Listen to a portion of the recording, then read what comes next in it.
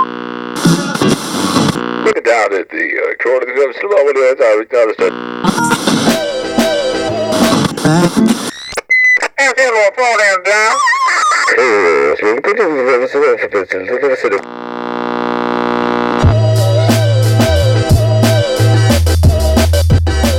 What is happening, everybody? Welcome to the Dan Cable Presents podcast. Thank you for tuning in to the program. If this is your first time listening, thanks for checking out the show. You can find fresh episodes coming at you every Friday. And if you want to help support the podcast in a free way, you can do so by clicking subscribe on iTunes, clicking write a review. Give the show 5 stars if you're digging it, and that will help propel the podcast into the tops of the iTunes charts and will make it more visible for strangers to find on a national and international level. So much gratitude to the folks that have already taken that step in supporting the show, and I would appreciate the hell out of you if you have a few extra minutes to do so. Like I said, it's just a incredibly helpful thing to do, and is a direct contribution to the sustainability of this thing, and just gives more exposure for the folks that come on the podcast to share their stories and their art. So take the time, give the show some stars, a review, just a few words. It doesn't take a lot, and yeah, man, just help grow the show, and especially if you've been listening to this podcast for a while and you haven't quite done that, that's a great way to give back to this thing. You can also check out the Dan Cable Presents YouTube channel, which features in-studio performances, live show performances, and things of that nature. We got some fresh videos are going to hit the feed soon, so also hit subscribe there. So then when those new videos are available, you'll get a notification that there are some fresh baked goods available on the YouTube channel for your viewing pleasure. So that's all that. What else? What else we got? Keep up with me on the old Instagram at Dan Cable Presents, and that's where I'm usually posting about shows. Speaking of shows, lots of good stuff going on. We had another killer show at the library last week with Devi Metal, Super Ocean, and Stoner Control. That was a crazy good bill. I never seen Devi Metal before, and that show really blew my mind. So I encourage y'all to check out Devi Metal, check out Stoner Control, also a killer set. And Super Ocean came on the podcast as Castles back when this thing first started, and they that was their first show under their new moniker of Super Ocean, and we're going to be throwing an album release for them there at the library deeper into April. But another killer show there, and super stoked how things are coming together at the library. So if you want to find out more information about booking and whatnot, you can hit me up at dancablepresents@gmail.com. But this coming weekend, February 8th and February 9th, we got a stacked out weekend of shows over there. The first night, February 8th, is a hip-hop and rap show. We have Empress kicking off the night. Research and Development, my buddies Dusty Fox and Rufus Smalltowns will be throwing down on the mics there. And then we got Mal London, who's been on the podcast before, and he's going to be performing with the band Butter. So I'm really excited to see that. I haven't gotten to see him perform with that band yet. So really looking forward to that. And then the following night, we have the guest of this episode of the podcast, episode 147. I think that's where we're at. 147 sounds right. We got Hutch Harris playing at the library. It's going to be really rad. Hutch has a few friends coming out to play some solo sets with him. So I think 4 singer-songwriters on the bill. It's gonna be really great, and just an intimate space to see some folks sing some songs up there. So I'm really looking forward to that. I'm really excited to share this conversation, this episode with y'all, and we will do so in just a few moments. I just want to point out one other thing as far as calendar dates before we dive into the episode. Former guest of the podcast, Andy Sado, good friend of mine, is coming into town to play an Owl's Den residency. Owl's Den is here in Portland, Oregon, and they do these really cool 7-night residencies. And I had the pleasure of curating this this particular residency for Andy. So I was really stoked at the opportunity to do that. But he is going to be here on February 10th through February 16th. These are all free shows. That's the best part about these Owl's Den residencies. It's a really cool space, and all the shows are free. Each night it's from 7 to 10, so Andy will probably be playing a couple sets, and then he will have a guest every night. The first one being my friend Isabeau Wahoo Walker. I'm super stoked to have Isabeau on this. And then February 11th is a surprise guest. We got Daryl on the bill. And then New Victorian, Haley Lynn, Laura May, Redwood Sun, and my friends in Kiki and the Dowry are rounding it out on February 16th. So check that out. Andy's here for a whole week. Cool opportunity to go check him out, as well as some Portland locals. So I'm stoked he is coming through town. So put that in your calendar as well, especially if you're looking for some free music to go see. Can't beat that over there at Owl's Den. And that's it. That's the ramblings that I have for you on this introduction to this episode. This is another crazy, cool experience for myself to get to sit down with Hutch Harris, who was the singer and frontman for the Thermals, who are like a legendary band here in the Pacific Northwest and in the indie rock scene. And it was very cool to get to hang out with this dude. Just kind of another surreal moment that I got to just hang out and talk to Hutch about his musical upbringing. And we definitely talked some Thermals. I thought that was important to touch upon, and I appreciated his willingness to do so. Definitely did not want the entire focus to be around Thermal stuff, but you know, it's a rich part of his history, his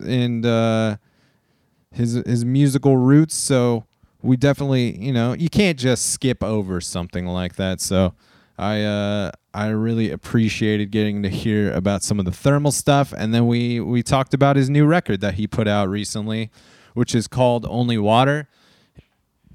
And just a killer record. We feature some tunes off of this thing. If you're not familiar with the Thermals and you're a punk rock fan, you're an indie rock fan, I would just really encourage you to kind of travel back through the catalog.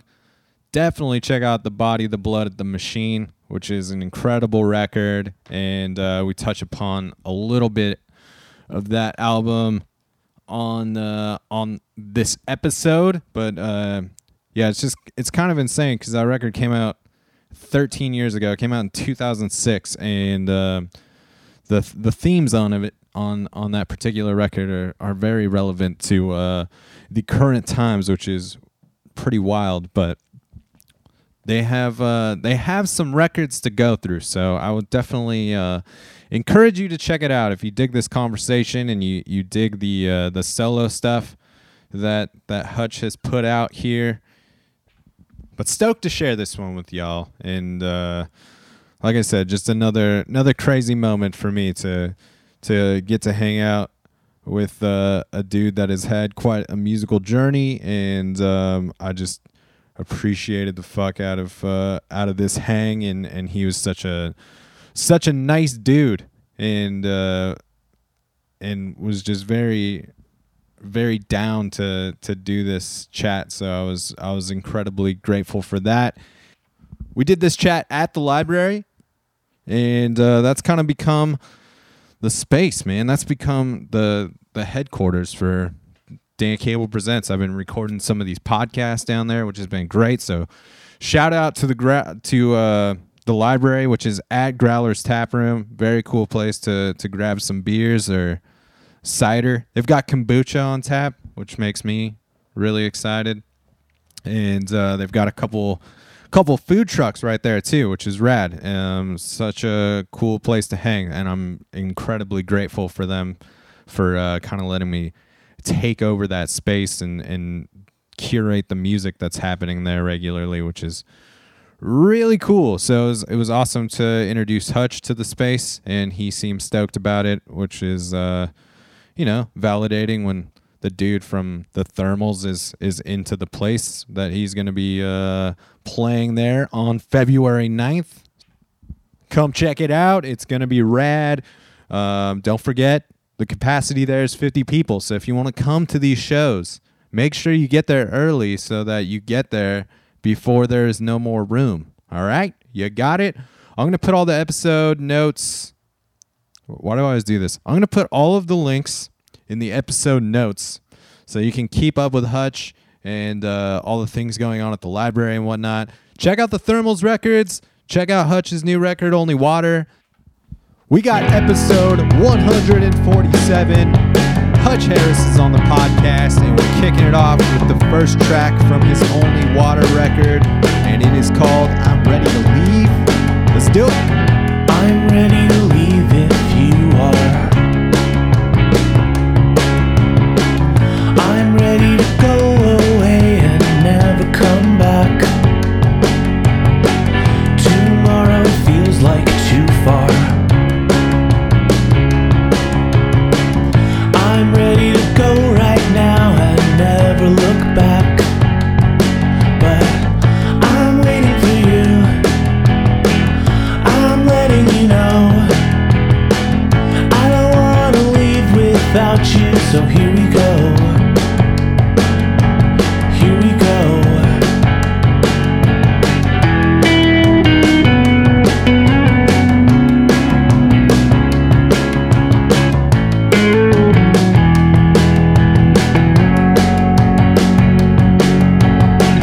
I'm ready to leave if you are. I'm ready to go away and never come home. Tomorrow feels like too far. I'm ready to go right now and never come home. But I'm waiting for you. I'm letting you know I don't wanna leave without you. So here we go. Here we go. Here we go.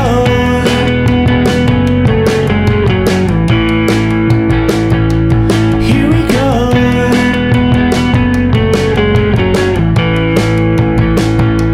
Here we go.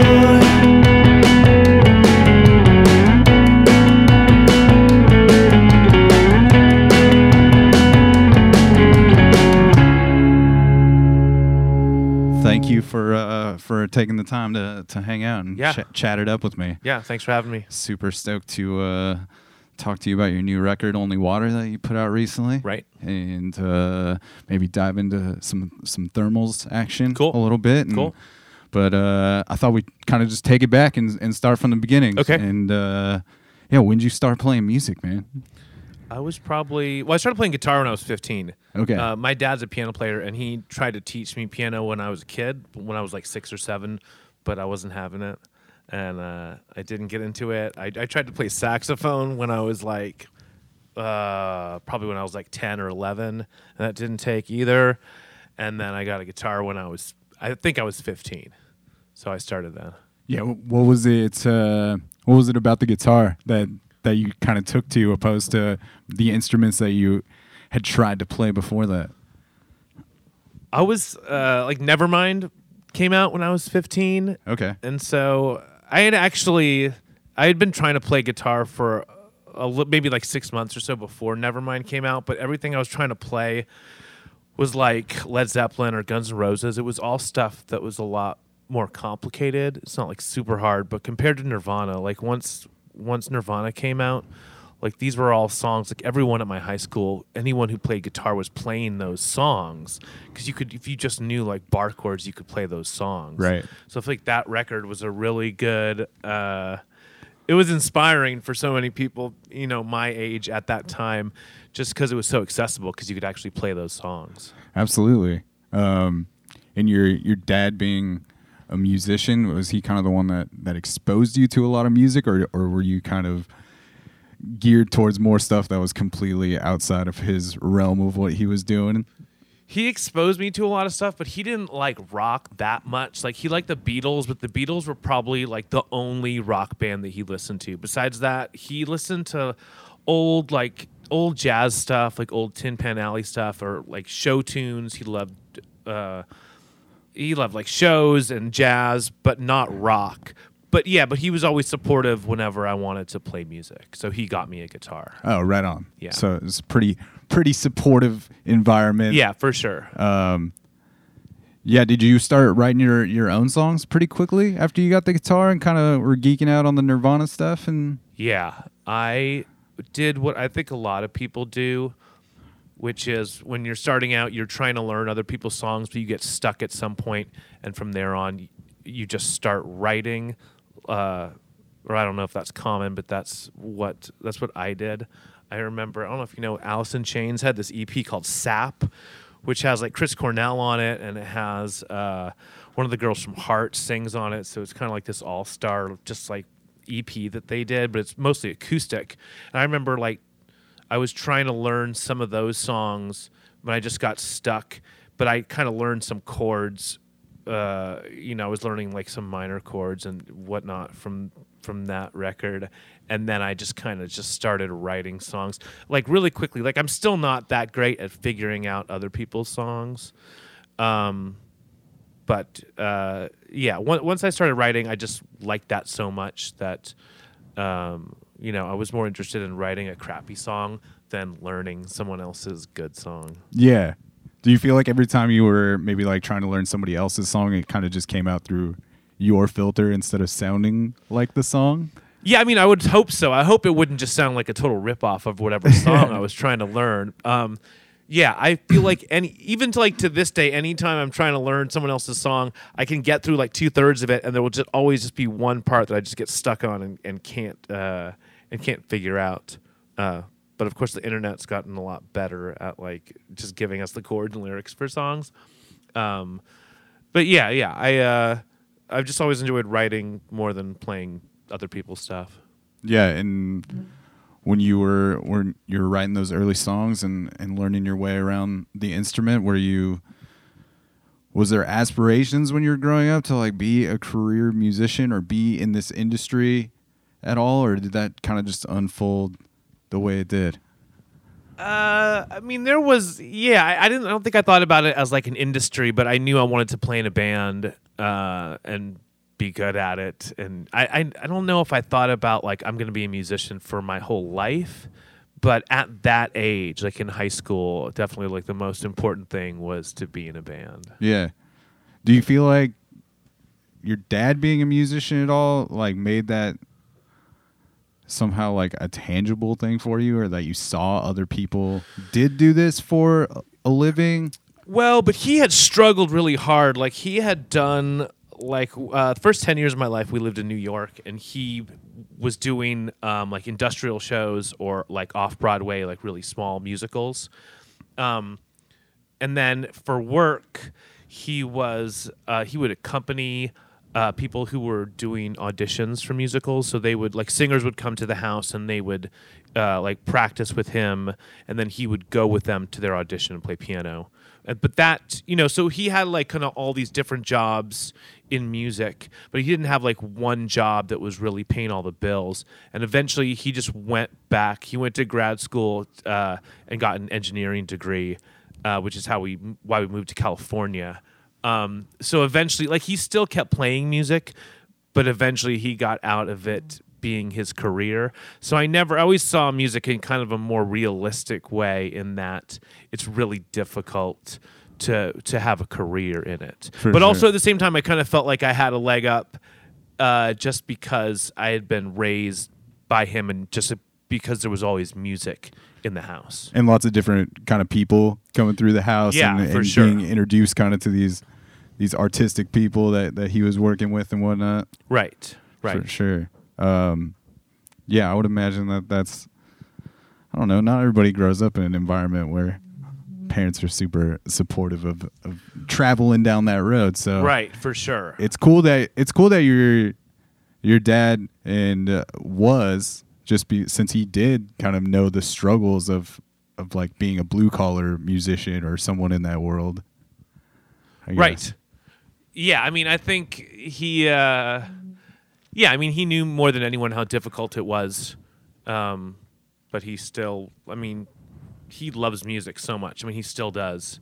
But I don't think he was ever like planning for me to have a career doing it. So when does it become a thing where you're starting to play in bands or writing music where you're performing it out a little bit? It was pretty soon. It was probably within the first year or so of playing. I had a band called Zephaniah with some dudes that I knew in high school, and I think we just played one show. We played like at the school in the quad at lunchtime. So there were like a few bands like that, but really it was like right after high school. There was I was living in San Jose, and there was this group called the Sunnyvale Music Club, and Sunnyvale's right by San Jose, and this was just like a group of like kids, punks from like the suburbs and downtown. It was like the rough punks, and then kind of like the more emo, like house show punks from like, from the suburbs where I was from. But they would kind of all come together, and it was this club just for booking shows, just DIY bands on tour. And once I got to probably like the summer after I graduated from high school, just through other kids that I knew, I kind of like met this whole scene of people just putting on shows in like library basements, Knights of Columbus halls, houses, wherever. And so that was when I started like really playing out all the time, because there were just all these opportunities to play all the time, because there were tons of bands coming through on tour. Yeah, and it was all kind of like in that punk rock world. It was like things. punk. It was like emo, like not what emo became, but kind of like the old, like the pre-eyeliner emo bands like Indian Summer, Current, like bands that, when I actually think of emo, bands that sound like Rites of Spring or bands like that, like old kind of like post-hardcore emo. Yeah. There was that. There was a lot of pop punk because it was the South Bay. So Right. like you had, we're in San Jose. We're like 40 minutes from Berkeley, Oakland, San Francisco. So like the Lookout scene was huge. Green Day, Yeah, Operation Ivy. yeah, Operation Ivy, Rancid, like that whole scene. So definitely have a lot of bands that sound like those bands. Do you like grow up going to shows at Gilman? I went to a couple shows. It's funny because I saw Bikini Kill. They just announced a couple shows today. They're doing some reunion shows. And I actually did see Bikini Kill at Gilman, but then they also played the Knights of Columbus Hall in Cupertino. I saw Propagandhi at Gilman Street, and I saw Rancid there one time, which was weird because they were like heroes of that scene, but also they were kind of in the process of everyone starting to hate them because they were getting too big and too commercial. That fine line. Right. Even on their first record, this is before like Ruby Soho or like, this is before the major hits. Yeah. But yeah. So, I mean, yeah. I love that Out oh Come the yeah, Wolves no, record. me too. Like, No, I love that stuff. And that I love Operation it. Ivy record is Yeah. amazing. Absolutely. But yeah, Yeah. I've never been to a show at Gilman, but I just know that's kind of a legendary venue there, and like Right. I know every once in a while like Green Day will kind of do a cool show there just to like pay Yeah. tribute to those days and stuff like that. Right. It's crazy that it's still going too, I think. Yeah. I grew up in Southern California, and we also kind of had that prominent like pop punk and Right. hardcore and all What that stuff was city going were on. you in? So I grew up in Corona. Did you guys ever play like the Showcase Theater? Or No. Okay. Where is that near? Corona is like 40 miles outside of LA. It's Inland Empire. Okay. Yeah. It's Riverside County. Okay. But we had the Showcase Theater, and that was kind of like that was the only thing that was cool about Right. our city. Right. And that's where like all of the big touring punk bands, like independent or even more mainstream, would play Right. that spot. So it was Like, kind of big. yeah, like it was a really well known venue, and I mean, yeah, like the bands would play there, like Dead Kennedys would play there, Right, or right. like, or even like the early days of like No Doubt and Blink-182, Right, like right. Offspring, all Yeah. those bands, since they were 20 minutes from there, like that was the club that they played, Right. and like just always see like crazy amount of good bands coming out of there, and that was. Yeah, definitely like the place where I was introduced to the Circle Pit and whatnot. It's crazy that you could see No Doubt, like on that first record when no one knew who they were and they were kind of just like this skate punk band. Like, it's insane, like where they went, like how huge. It would have been hard to guess that they would have become so huge. Yeah, it was kind of mind blowing to me. I think even though I was very young at that time, I was probably 8 or 9 when maybe 10 when like Tragic Kingdom came out. Mm-hmm. But all of those like Orange County bands were very like in location wise was very close to me, and it was just Right. weird to see this entire scene blow up because it was No Doubt and Offspring, Right, like, right. and Sublime, and like they're all like Oh, within yeah, like yeah. a 20-minute radius from Right. one another. So that was kind of wild. Yeah, it was crazy because Offspring, Rancid were both on Epitaph. I forget. I mean, then even like Bad Religion, even Yeah. though they were almost like 20 years old at that time, or maybe like 15 years old, all of a sudden you start seeing these bands having like singles on the radio, like on mainstream rock radio, and like, yeah, like the Offspring going platinum. You know, we're selling Yeah. millions of records. Yeah, it's insane. Especially after, I mean, their first couple records, they were like very like punk rock and raw and like pretty heavy, and Right. and even Smash was that way. It just had like some commercial success. Like, Right. they just got some records. I know, it's pretty cool. Yeah. I think that record holds up really well. I went back to it, I don't know, like 6 months ago or something. I think it still sounds really Same, good. dude. I listened Yeah. to it recently. Yeah. I was back home for Christmas, and I was just kind of like cruising the old streets, and I was like, I don't know, something about that nostalgia makes me kind of put on those records, you know, Right. just like listening to that and like Blink-182's Dude Ranch and like just Right. cruising the old It's hood. cool how like unpolished those records are too, especially compared to what like everything that you know, not even stuff like Limp Bizkit or whatever, stuff that was on the radio just like 5 or so years later. It was so very like digital, and everything is kind of like I don't know, everything is like cleaned up really well. And Yeah. those- like his vocals on Smash are like he doubles them a lot, but they're not like perfect at all. They're it's pretty raw. Yeah, all that energy is definitely there. Yeah, I like that. So when do you start writing music that like eventually becomes Thermal's catalog? So Kathy and I moved to Portland in '98. We were still doing. We had a band called Hutch and Kathy, and it was very kind of folky, acoustic guitars, and there was some drums, but it was still pretty folky. And then in like early 2002 is when I just started writing songs on a 4-track and playing all the instruments, and those recordings was what became the first Thermals record. So I recorded like 13 or 14 songs, just started like copying CDs and giving them to people. We played a couple shows. Like we started the band in like summer of 2002, and then the first Thermals record came out like spring of 2003. And what brought you both up to Portland?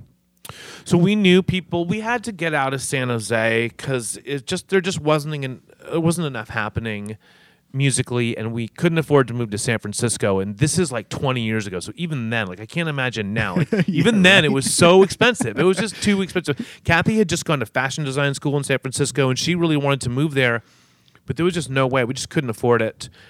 We knew people already that lived in Portland, because even then people moving from California to Portland was already a thing that you just did, and it was so cheap. So the first house that we all lived in, it was like me and Kathy and then Jordan, who was the first Thermals drummer. We had a house for $350, it was probably $650. I think $650 for the three of us. But so our rent, your rent is like $200. And then, and we had a full basement to where we were practiced and recorded. And so, yeah, it's just like we knew Portland was cheap, and we knew that even then the music scene was really cool and really accessible at that time. Yeah, what was it like then? Elliott Smith was here, but he was just about to move, or maybe he had just moved away. But there was like a lot of that old scene, like Junior High, Sean Crogan. There was the club 17 Nautical Miles that was on Woodstock, which was kind of near where we lived, where there was shows like just about every night. Lots of house shows going on at that time? Lots of house shows with, where the house had a name, like the Hellgate House on Holgate or the Powerhouse in Hollywood. Yeah.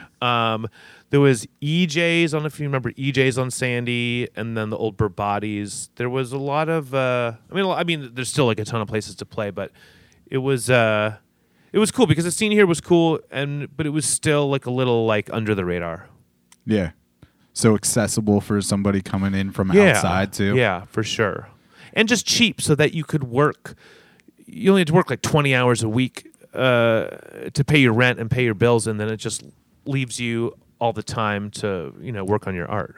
Yeah. I was listening to a podcast that you did a couple years ago with Allison Rosen. Oh, yeah. And I didn't get too deep into it because I didn't want it to inform our conversation so much. Right. But you mentioned in that, and I don't know if you feel the same a couple years later. Do you talked about kind of maybe always having this feeling of moving back to California sometime and feeling like that was a... Is that what I was telling Allison? You said, and I totally related to it. Yeah. But you were just talking about that you thought maybe you would end up there again one day. I don't know if I feel that. Well, yeah, it's in the back of my head. I think I was actually I spent like a couple years of like kind of not half living in LA, but I would go there for extended periods of time, and I was dating someone there. And I really I love California. I love LA too. I've never really lived there. My parents are still in San Jose, and San Jose, like culturally and musically, there's not a lot there, but it's beautiful and the weather's nice. And I like to just like when I go visit my parents, it's a nice place to just chill out and kind of hide out. So yeah, basically Southern and Northern California, it's, a lot of it is really just like it's too expensive to live there. But it is nice. Yeah. But I love Portland, and lately I've been like especially loving Portland again. So I don't see myself really going anywhere. Yeah. No, I connect to that heavy just because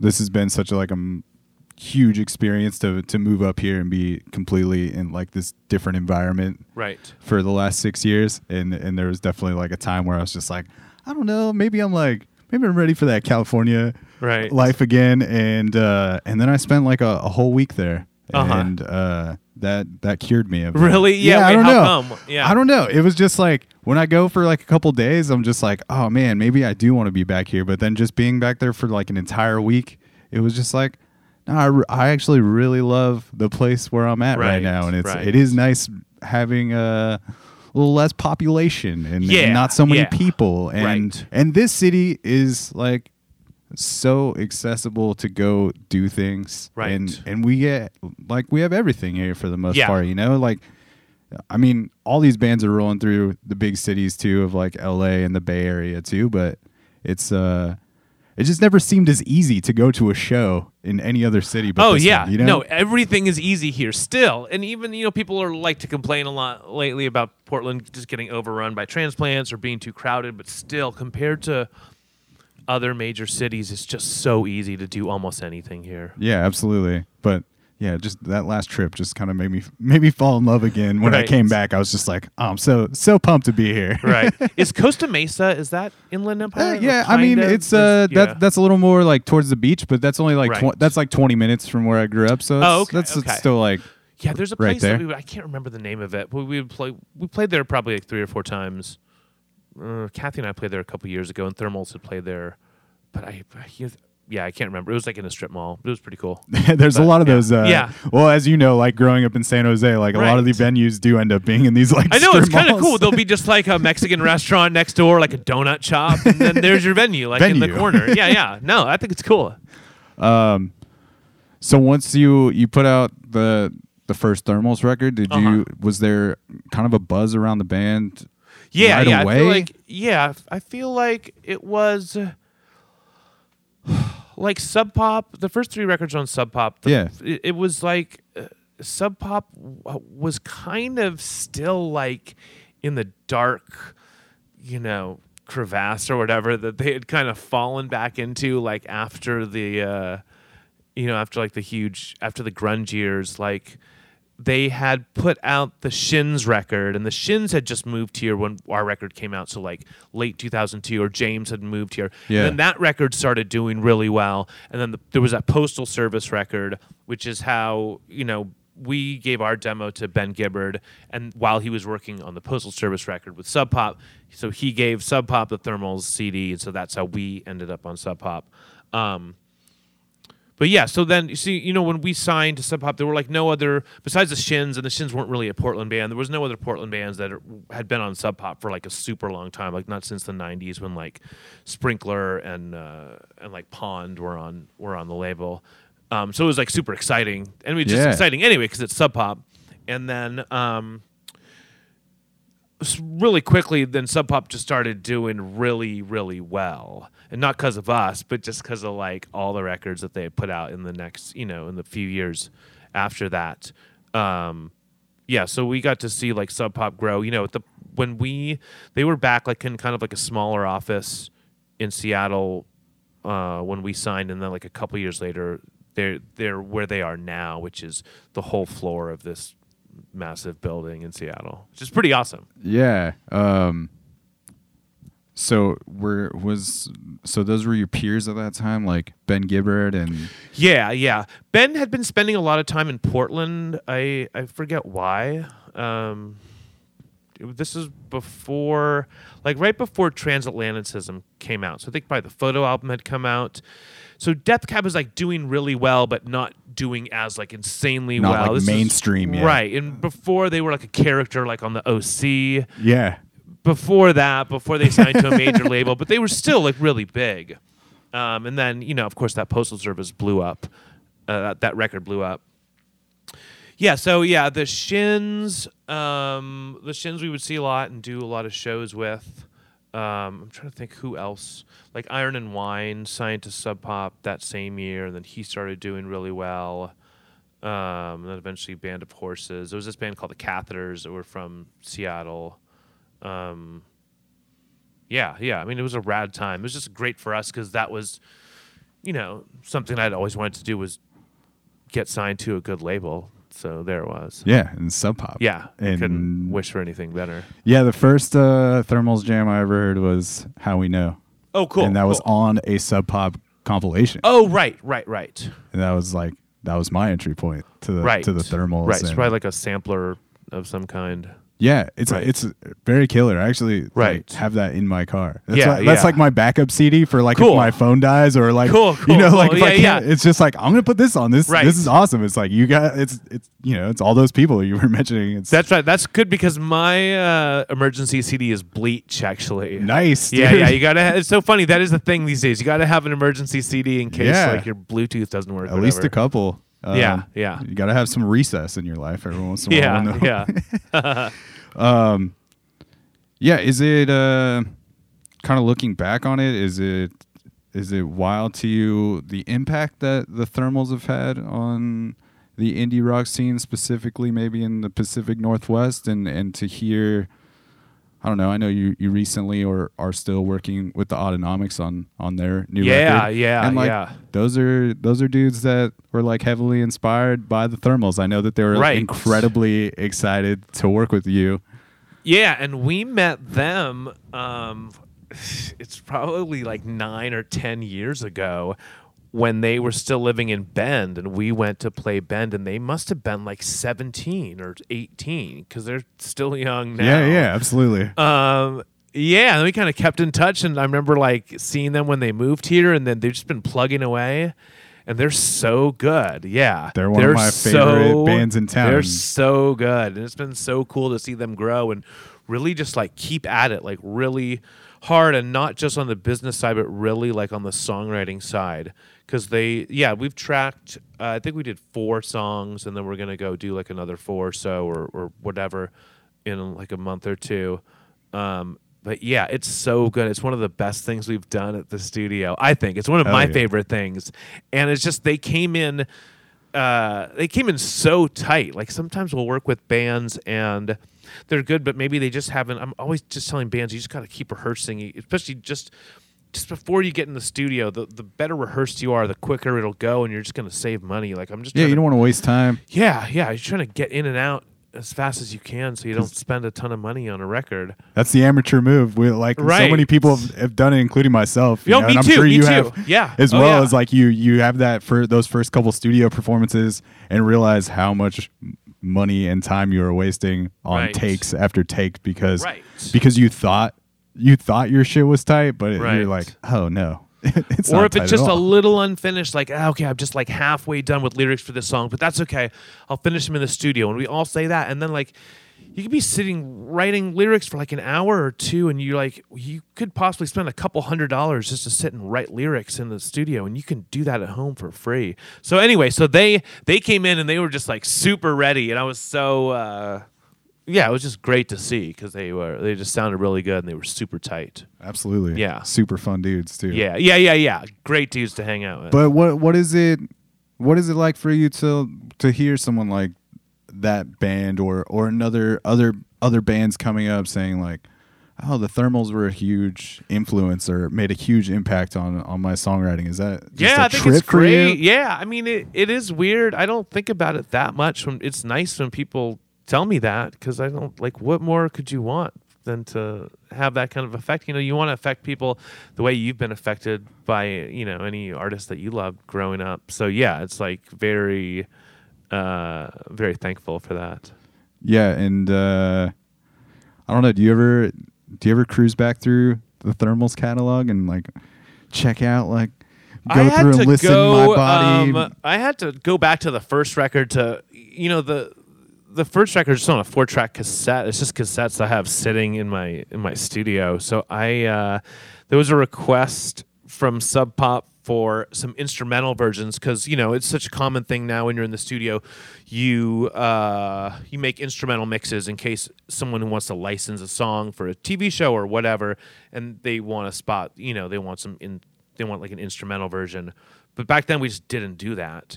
So I had to actually go back and like dump all these mixes back. I just ran I just pulled out the 4-track and just ran all these cassette mixes back to Pro Tools and just did. It's not hard. It's just 3 tracks. It's just drums, guitar, and bass. But I hadn't listened to that in a long time. I got to be in the right mood to listen to it because a lot of times I'll just hear stuff that I wish I had done differently.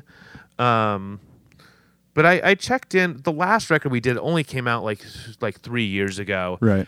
And I forget why. I was just checking in to kind of hear like sonically. Like, we worked with Chris Walla. Chris Walla produced it, and he did like most of our records. He did 3. He mixed the first one, then he did 3 others.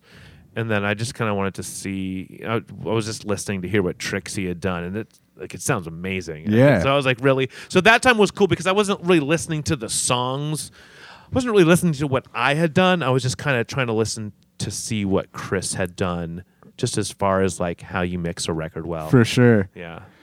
I don't know, man. For me, it's a little while to, I've been doing kind of this deep dive on the Thermals catalog just to prepare for this conversation a little bit, along with your new solo record. But listening to The Body, The Blood, The Machine, and just kind of seeing how relevant that record is to today. Right. Does that trip you out? Like how, because that's like a pretty like politically charged record. Yeah. And there's so much of it, like so many of those themes are like very relevant to what's going on right now. Is that a trip to you that?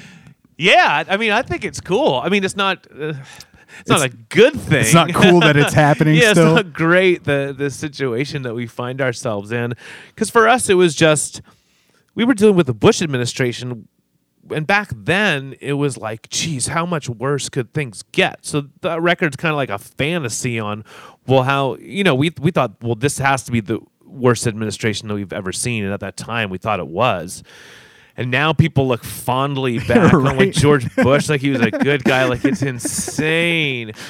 But yeah, I mean, it wasn't. I mean, we weren't trying to predict the future. It was seriously just supposed to be this ridiculous fantasy that now sounds truer than it used to. Yeah, you remember like all those Rock Against Bush compilations that came out during that time? Yeah. Did you guys ever get on any of those? No, we didn't do that many compilations, and honestly, even though we did that record, we were trying really hard to not be known as a political band, because after that record, people just were like, this is a political band, and it's such like a corner to get stuck in. And so everything we did after that record was trying to, it's not that we were apolitical, we just didn't want us to be like a political band. Yeah, you don't want to be put in that box. Yeah. You feel like that kind of just like eliminates a percentage of a fan base too, to a certain degree? That part doesn't bother me. It's just like there's something unfun about it. Like, I don't want You don't want to be the protest band? Well, I think like one political record or a couple is good, but if it doesn't sound like, I would like to make records that also you could put on like at a party or something, or that you could just like kind of like get drunk and like thrash to. For sure. I sure. don't want like it to have to be a lesson or a chore every time. Like, I love Dead Kennedys, but it's not always fun to listen. And sometimes it's like it puts a bad taste in my mouth. And it doesn't mean I think they're bad. Like, they're so good. But it's like the same with Propaganda. Like, it's a task sometimes to have to absorb it. Yeah, for sure. I mean, I think even you'd say like the same for like a Rage Against the Machine, like where the whole thing, like it's in the name. Although, yeah, I mean, but like Bulls on Parade, like that song crushes every time, yeah. and I don't. I mean, yeah, that's a little more party or fired up friendly. It's not quite totally. like the Jello Biafra going off on his monologues in the middle of songs for 10 minutes. I think Rage does a really good job. That's a good reference of a band that's very political, but it's really fun at the same time. Like, you feel there's something really uplifting about just his lyrics and just the vibe. Yeah, the vibe of the whole band. Yeah, and it definitely seemed like it was like the whole band on board too. It wasn't like just Zach De La Rocha, because obviously like Tom Morello has kind of like gone on to continue that with Rage, and like it's still very like politically charged, but he does like find a fun spin on it, almost like to bring in all these other artists or like just try very different things. It's a little, I don't know. Yeah, it doesn't feel as heavy-handed as some of that Dead Kennedy stuff. Like I was recently, have you ever listened to the record that Jello Biafra did with DOA?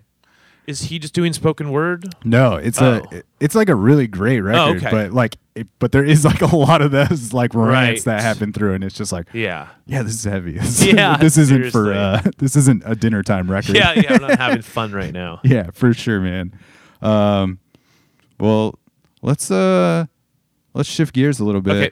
I appreciate you kind of diving into the thermal stuff. Oh, for sure. Like, I don't know if that's something you enjoy talking about at this point, or if it's like stuff you're always having to talk about when you're doing these types of things. I haven't had to for a while, so I'm super So I into definitely it. like, I don't know. I feel like it's obviously a rich part of your history. So I feel like and I'm like proud of almost everything we did. So So I like to talk about it. That's awesome, man. Yeah. Well, let's jump into a track off the new record, off your new solo record. And this is my favorite track off the record. Oh, cool. And it's called I Will Try to Forget You. Awesome. Let's get into it.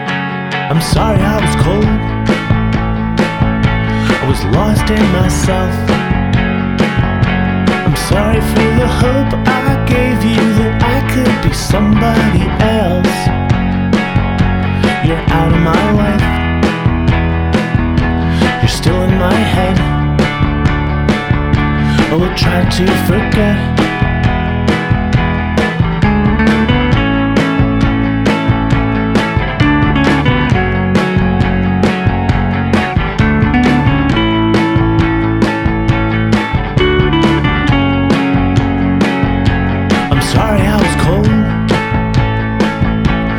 Just who I am. Where I had a heart, there is only a hole that I don't understand.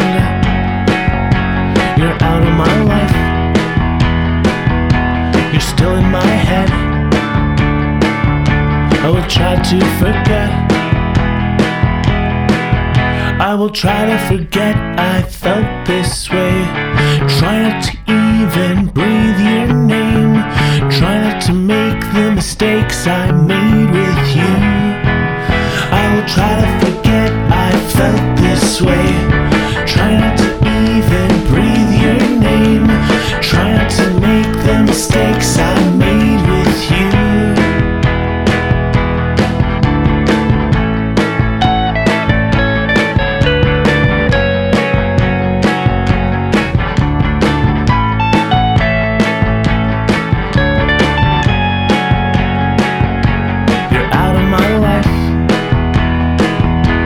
Still in my head. I'll try to forget. I will try to forget I felt this way. Try not to even breathe your name. Try not to make the mistakes I made with you.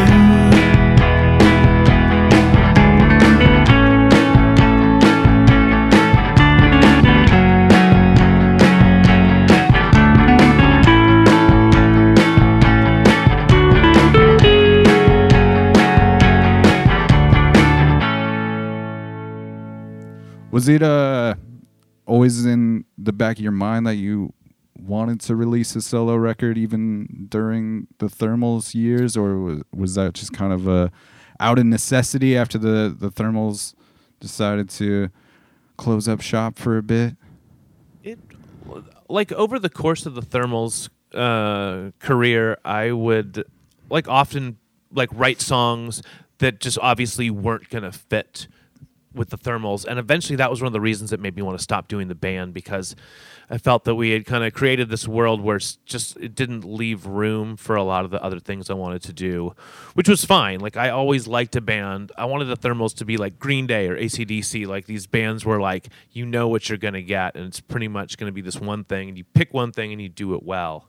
And so then, yeah, a couple years after the Thermals, or really, actually, it was only just the year, because we only broke up a year and a half ago or something. Yeah, I just found myself that I had a bunch of songs, kind of accumulating, just songs or parts of songs that I really liked and I wanted to use, and they were all just a really chill vibe that I hadn't done in the Thermals, and so I just decided that I wanted to make a record that was just as far as different from a Thermals record as I could. So just no distortion, no cymbals, just something just really quiet and laid back. Yeah. Do you feel like there's a difference even in the the mentality you have when you're writing these tunes opposed to the mentality you had writing Thermal songs, just because you did feel like you wanted them to be a different thing? I think there is, but then I play the record for a friend of mine, and he's just it just sounds like the Thermals. Which is fine, because I mean, you are the singer. Yeah, I can't. So that's fair. This is how I write songs. I'm always going to there are certain progressions and chords that I just like, and I will use, and I just that sound good to my ear. I think, again, the Thermals had a tendency to always get caught up in really heavy subjects. There's a lot of death or politics, or just mostly death. So it's trying to just sing simpler songs, love songs, just songs that weren't just so loaded or just so weighed down. Yeah, I think that's what I notice, where the difference lies. A big difference, I think, is one, the intensity that you're kind of talking about. This is definitely a more laid back vibe, right? And but aside from that, it seems to me with the lyrics and everything, it seems to be a little more introspective and kind of self-reflective upon relationships and, right. and dealing with those things. Is right. that fair to say? Yeah, and I had gone through a breakup as I was starting to work on it, and I have this thing where when when a relationship ends, I have a tendency to reflect on like every other failed relationship I ever had. I feel that. So you kind of feel like the weight of not just this relationship ending, but all previous relationships, which was like heavy and not fun to go through. But it was kind of inspiring because then I felt like I could write this record not just about the relationship I'd just been in, but kind of just like every, kind of just be inspired by all the past failures of relationships I had been in. Yeah. No, I think that's why I connect to it so heavy, because Right. like I have had those moments where like my foundation is completely like broken and flipped upside down, and you kind of like it just triggers a bunch of things. It's not just Right. that one thing. And Right. I don't know. I think you just did like such a rad job with No, thanks, like, man. I Will Try and Forget You and No River Left Uh-huh. and songs like that. And like I Will Try and Forget You, I feel like has this cool like emo Not a Surf vibe to Oh, it. cool. Yeah, Like, totally. which I really dig. And yeah, I don't know, it's just cool, man, because like I feel like it's pretty vulnerable on your side. It's definitely seems like the focal point of is like dealing with moving forward from like this relationship that was a focal point, and just trying to figure out that whole mind fuck of what's next and how to move forward and all the things that go along with that. Right. I didn't think about it being vulnerable when I was writing the songs or recording them. It was only when I started playing shows with these songs, and then I was like, oh, like not really ready to like look people in the eye when I'm singing these. I was like, I just hadn't thought about that. I usually don't sing songs that are quite like this, and I'm usually not vulnerable like that on stage. So I'm kind of getting used to that now. Yeah, are you playing like a majority of the shows you are playing? Are you playing these solo acoustic for the most part? Yeah, almost all the songs on the record. So do you think that also adds to that vulnerability, or just kind of like strips away some of the other musical parts to just leave these raw lyrics? And but sure.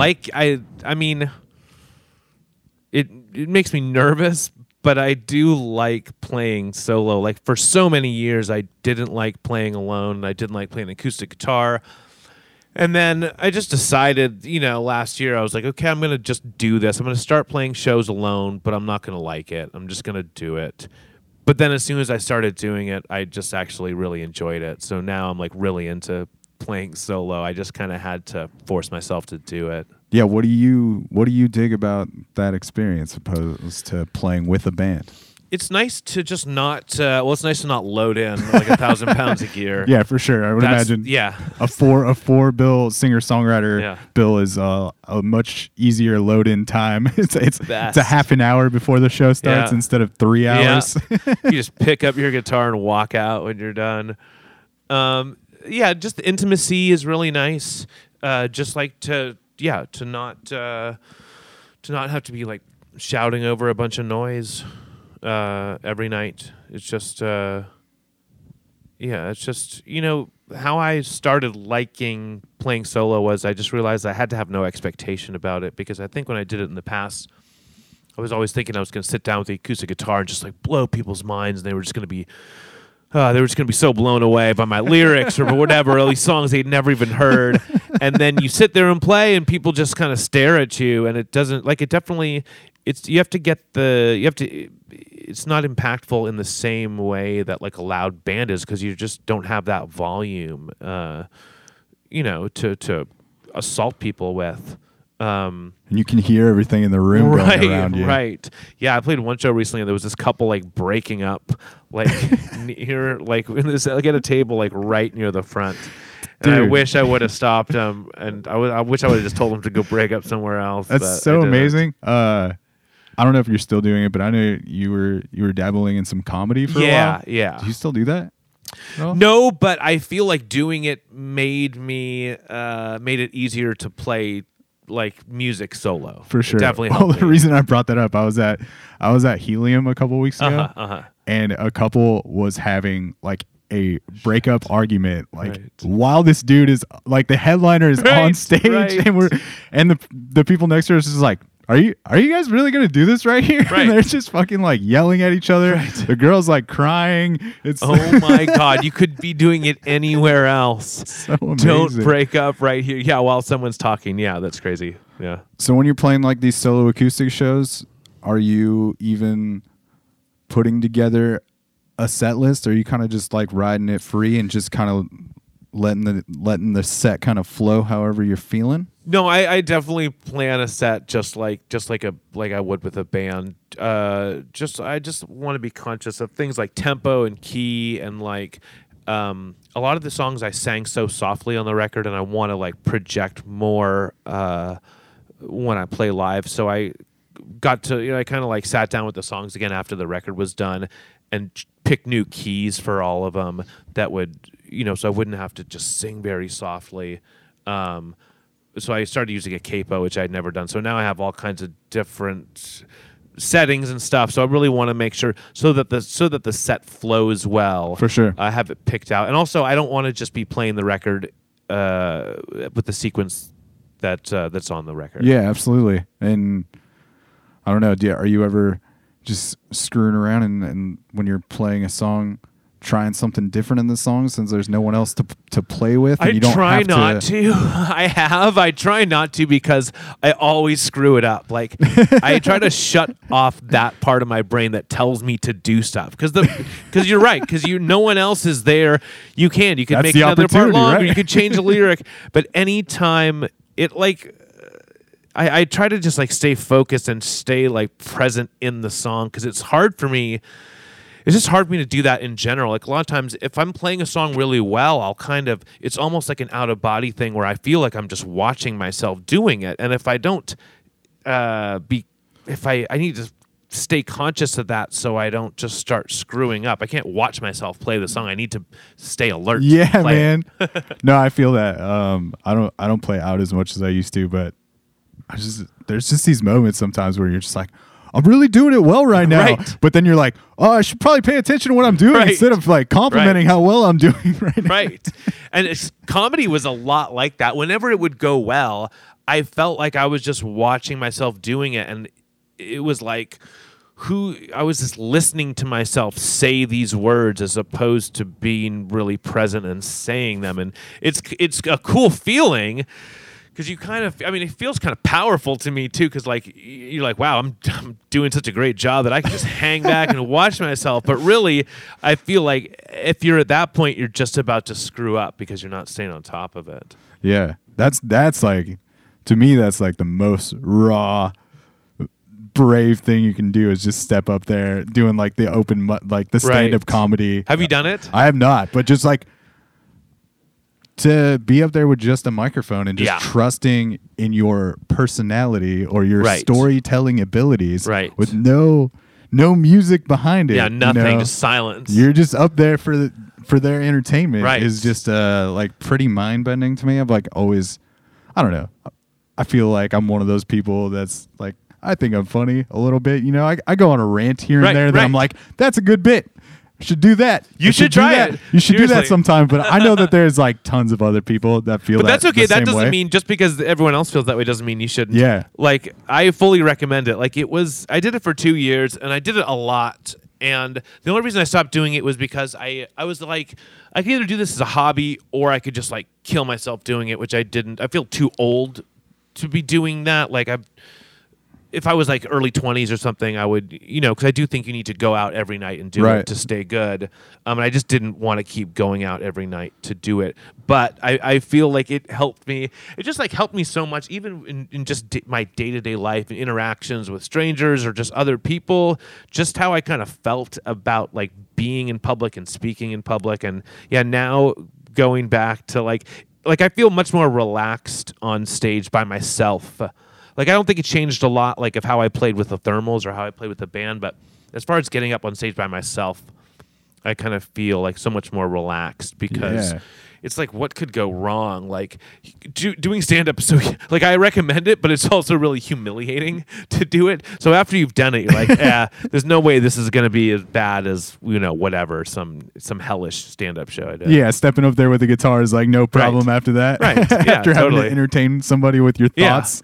Well, and also with music, with comedy, there's this demand from the audience that they're looking for something very specific. Like, you have to make them laugh. That's just one reaction. Whereas, like, you get up and play a song and people could feel any way about it, or they could feel no way about it. They're probably still going to clap at the end of the song. But either way, they're probably going to sit there and listen to it. And it's not like they're demanding that you supply them with like a certain response. Yeah, absolutely. And then there's also that whole thing with music where, people want to hear the same songs. Right. Every night. Where, with the comedy thing, it's like, yeah, I heard you do that bit already. Yeah. I don't it wasn't funny the second time. Oh, right. Yeah. Great bit. Yeah. But I've heard it. And think of and it's embarrassing to just do those bits over and over again, especially when you're at open mics or tiny shows where it's the same 8 people you see every night. Yeah, for sure.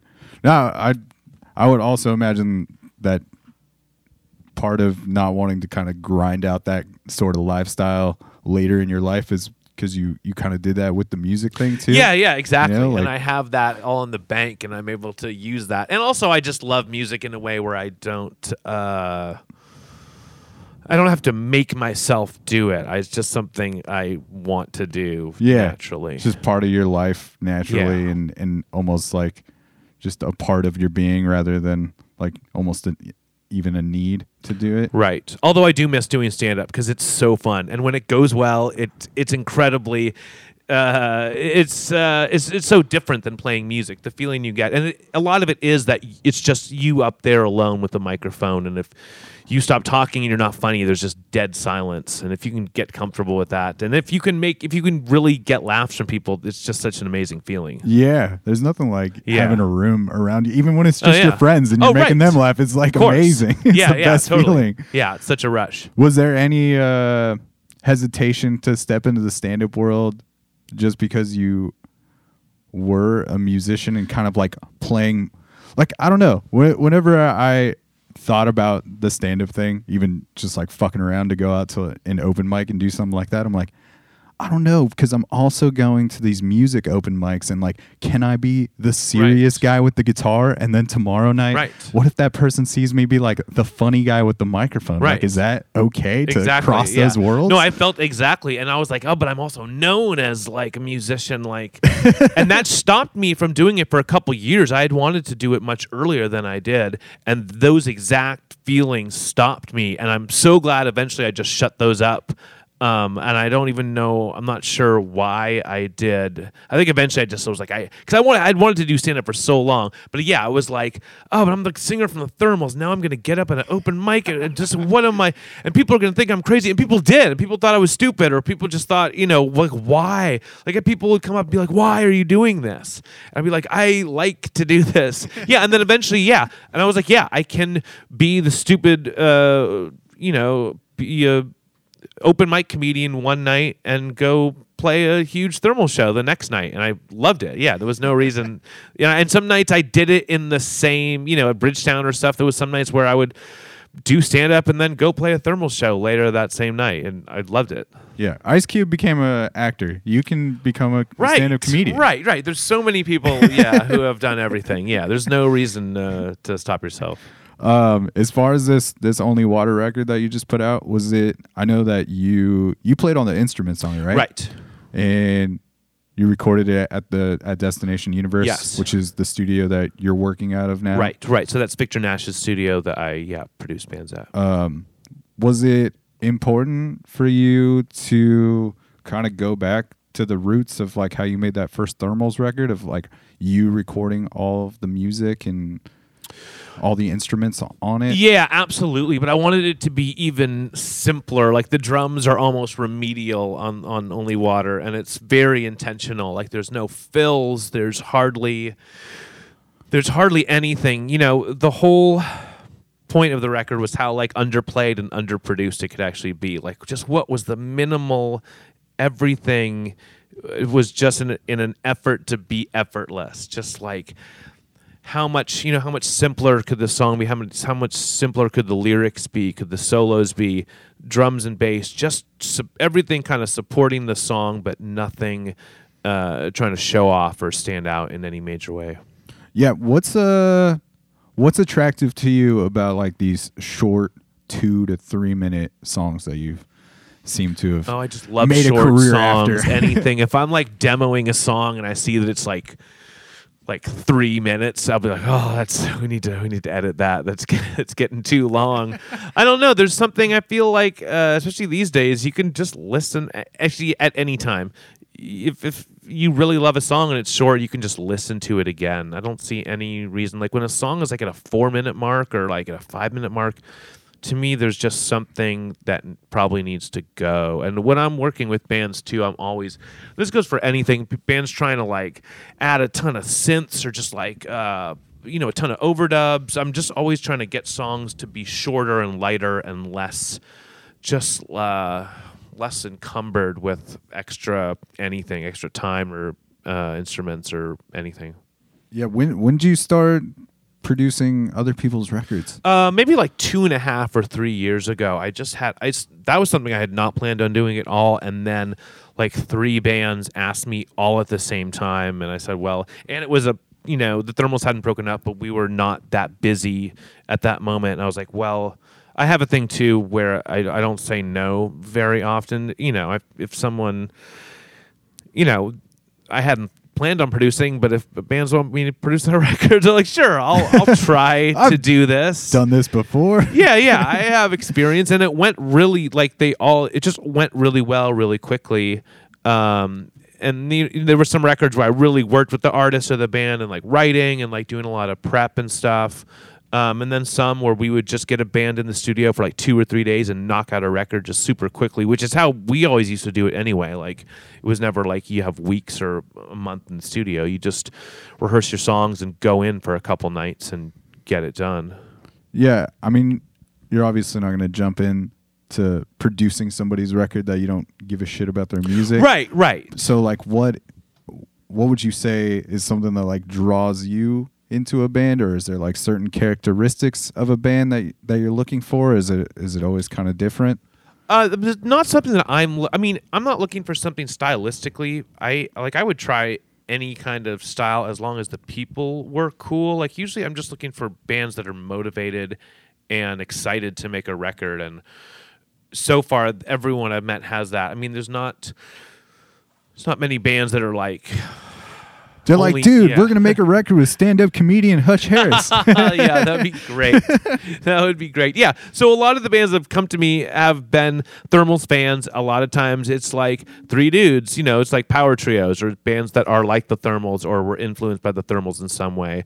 It's mostly, 3 or 4 piece rock bands. Why else would they be coming to me? Yeah. Does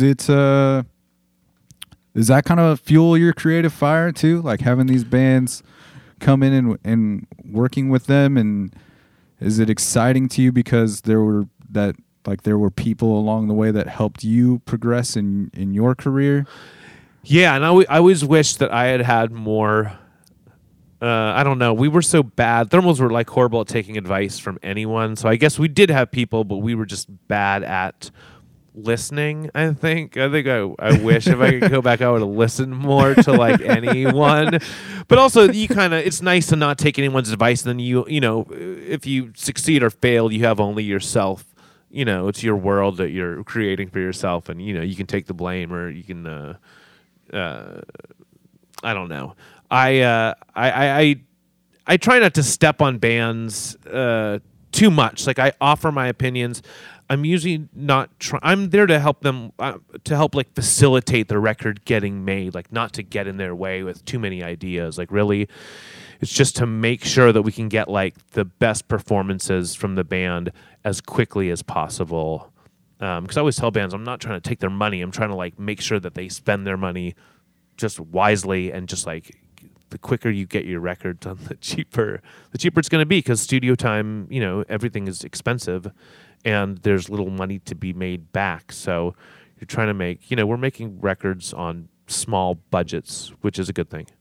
Yeah. And you're just kind of being that extra set of ears that they can hopefully Right. trust and, Right. and so that they can get out of their own way Right. and hear somebody else's opinion. And again, I'm always trying to just get bands to do less, like not adding a ton of overdubs is not. A lot of times people have the idea that they want their song to be bigger and wider, and a lot of times that means removing things, not adding like a bunch of noise.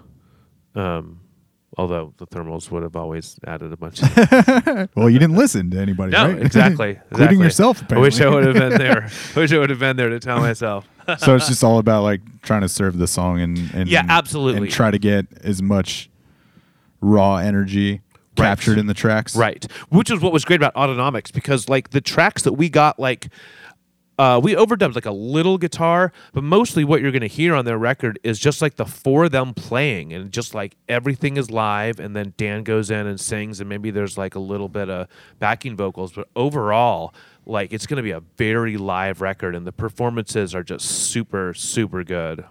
Hell yeah. Super stoked to Super stoked, hear yeah. that. Like I remember talking to them about, they're like, we're about to go into the studio. Yeah, and yeah. I don't know. I've told them this. Like I spin, as far as local artists in Portland, I spin Autonomics more than anyone, just because those songs are so catchy Yeah. and they are like that party music. You know, Yeah, they're yeah. the thing I want to listen to, like to get me going for work or whatever. Yeah, You know. yeah. So I just remember how geeked they were, like talking like we're going in the studio with Hutch. Like, Yeah. dude, that's awesome. Yeah, those guys are great. That's very cool, man. And it's funny because it's like even going back through the Thermals catalog, like I can hear how that has influenced their music, like on Right. previous records, like even with simple things like guitar tones. It's like, oh, that sounds like that record, Right.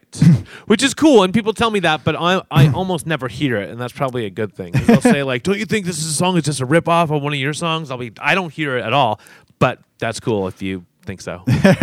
Or if that's the truth.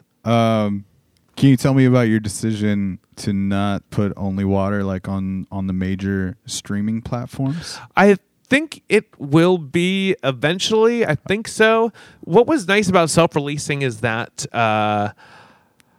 I mean, the main thing was I didn't want to tour. So I didn't want to get involved in a situation where there was pressure to tour or any kind, like self-releasing meant that I can just like casually release it on any platform whenever I want to. For sure. So, and I'm trying to recoup the money I just paid out of pocket to make this record. So Yeah. my first priority, like I love streaming stuff. I use Spotify all the time, but my priority is to sell copies and try to make the budget, just to at least break even.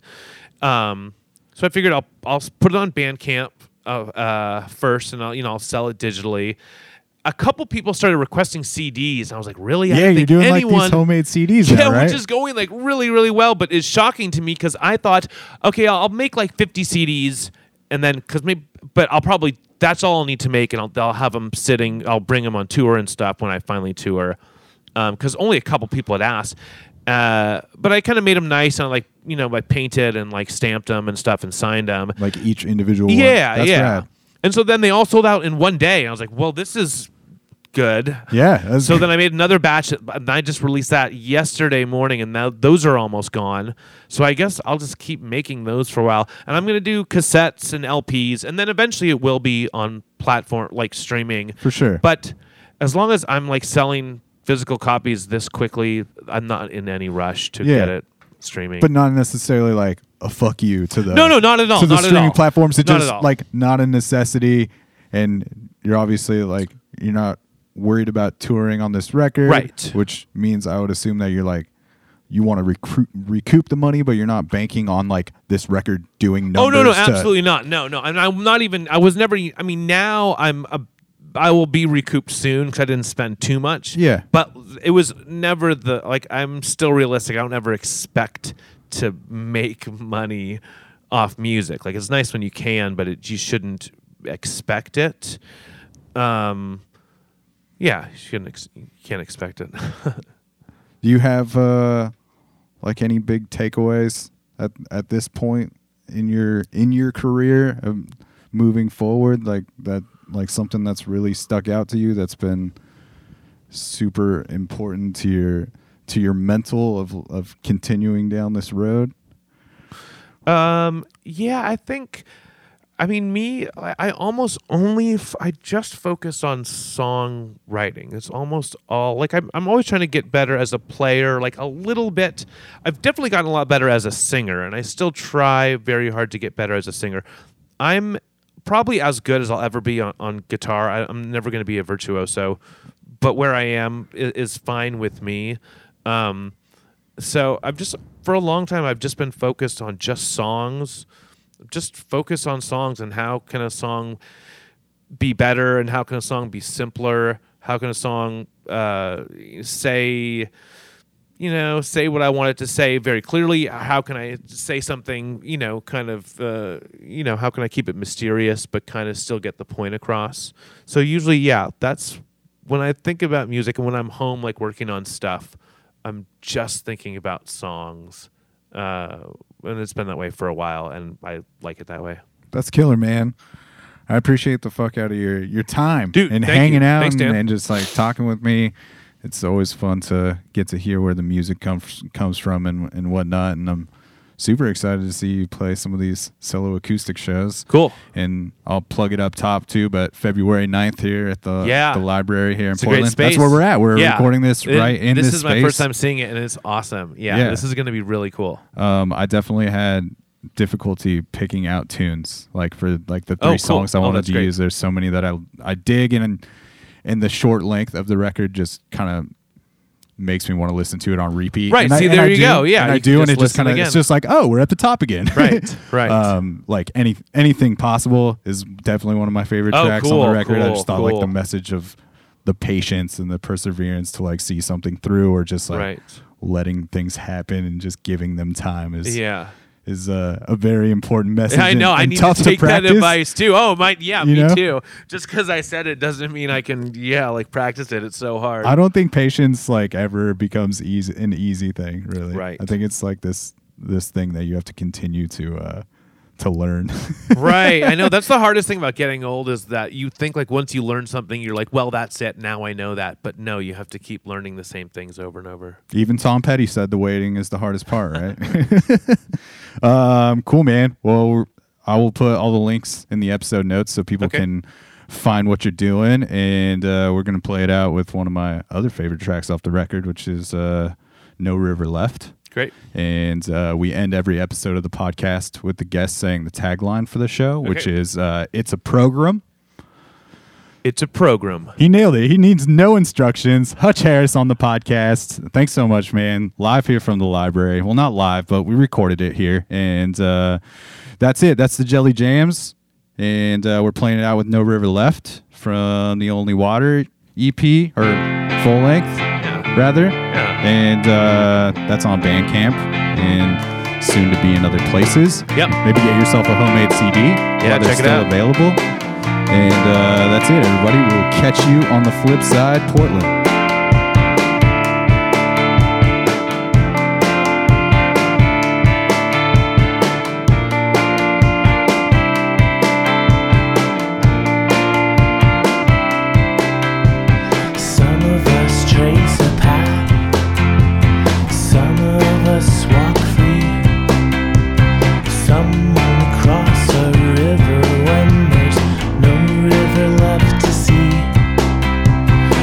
But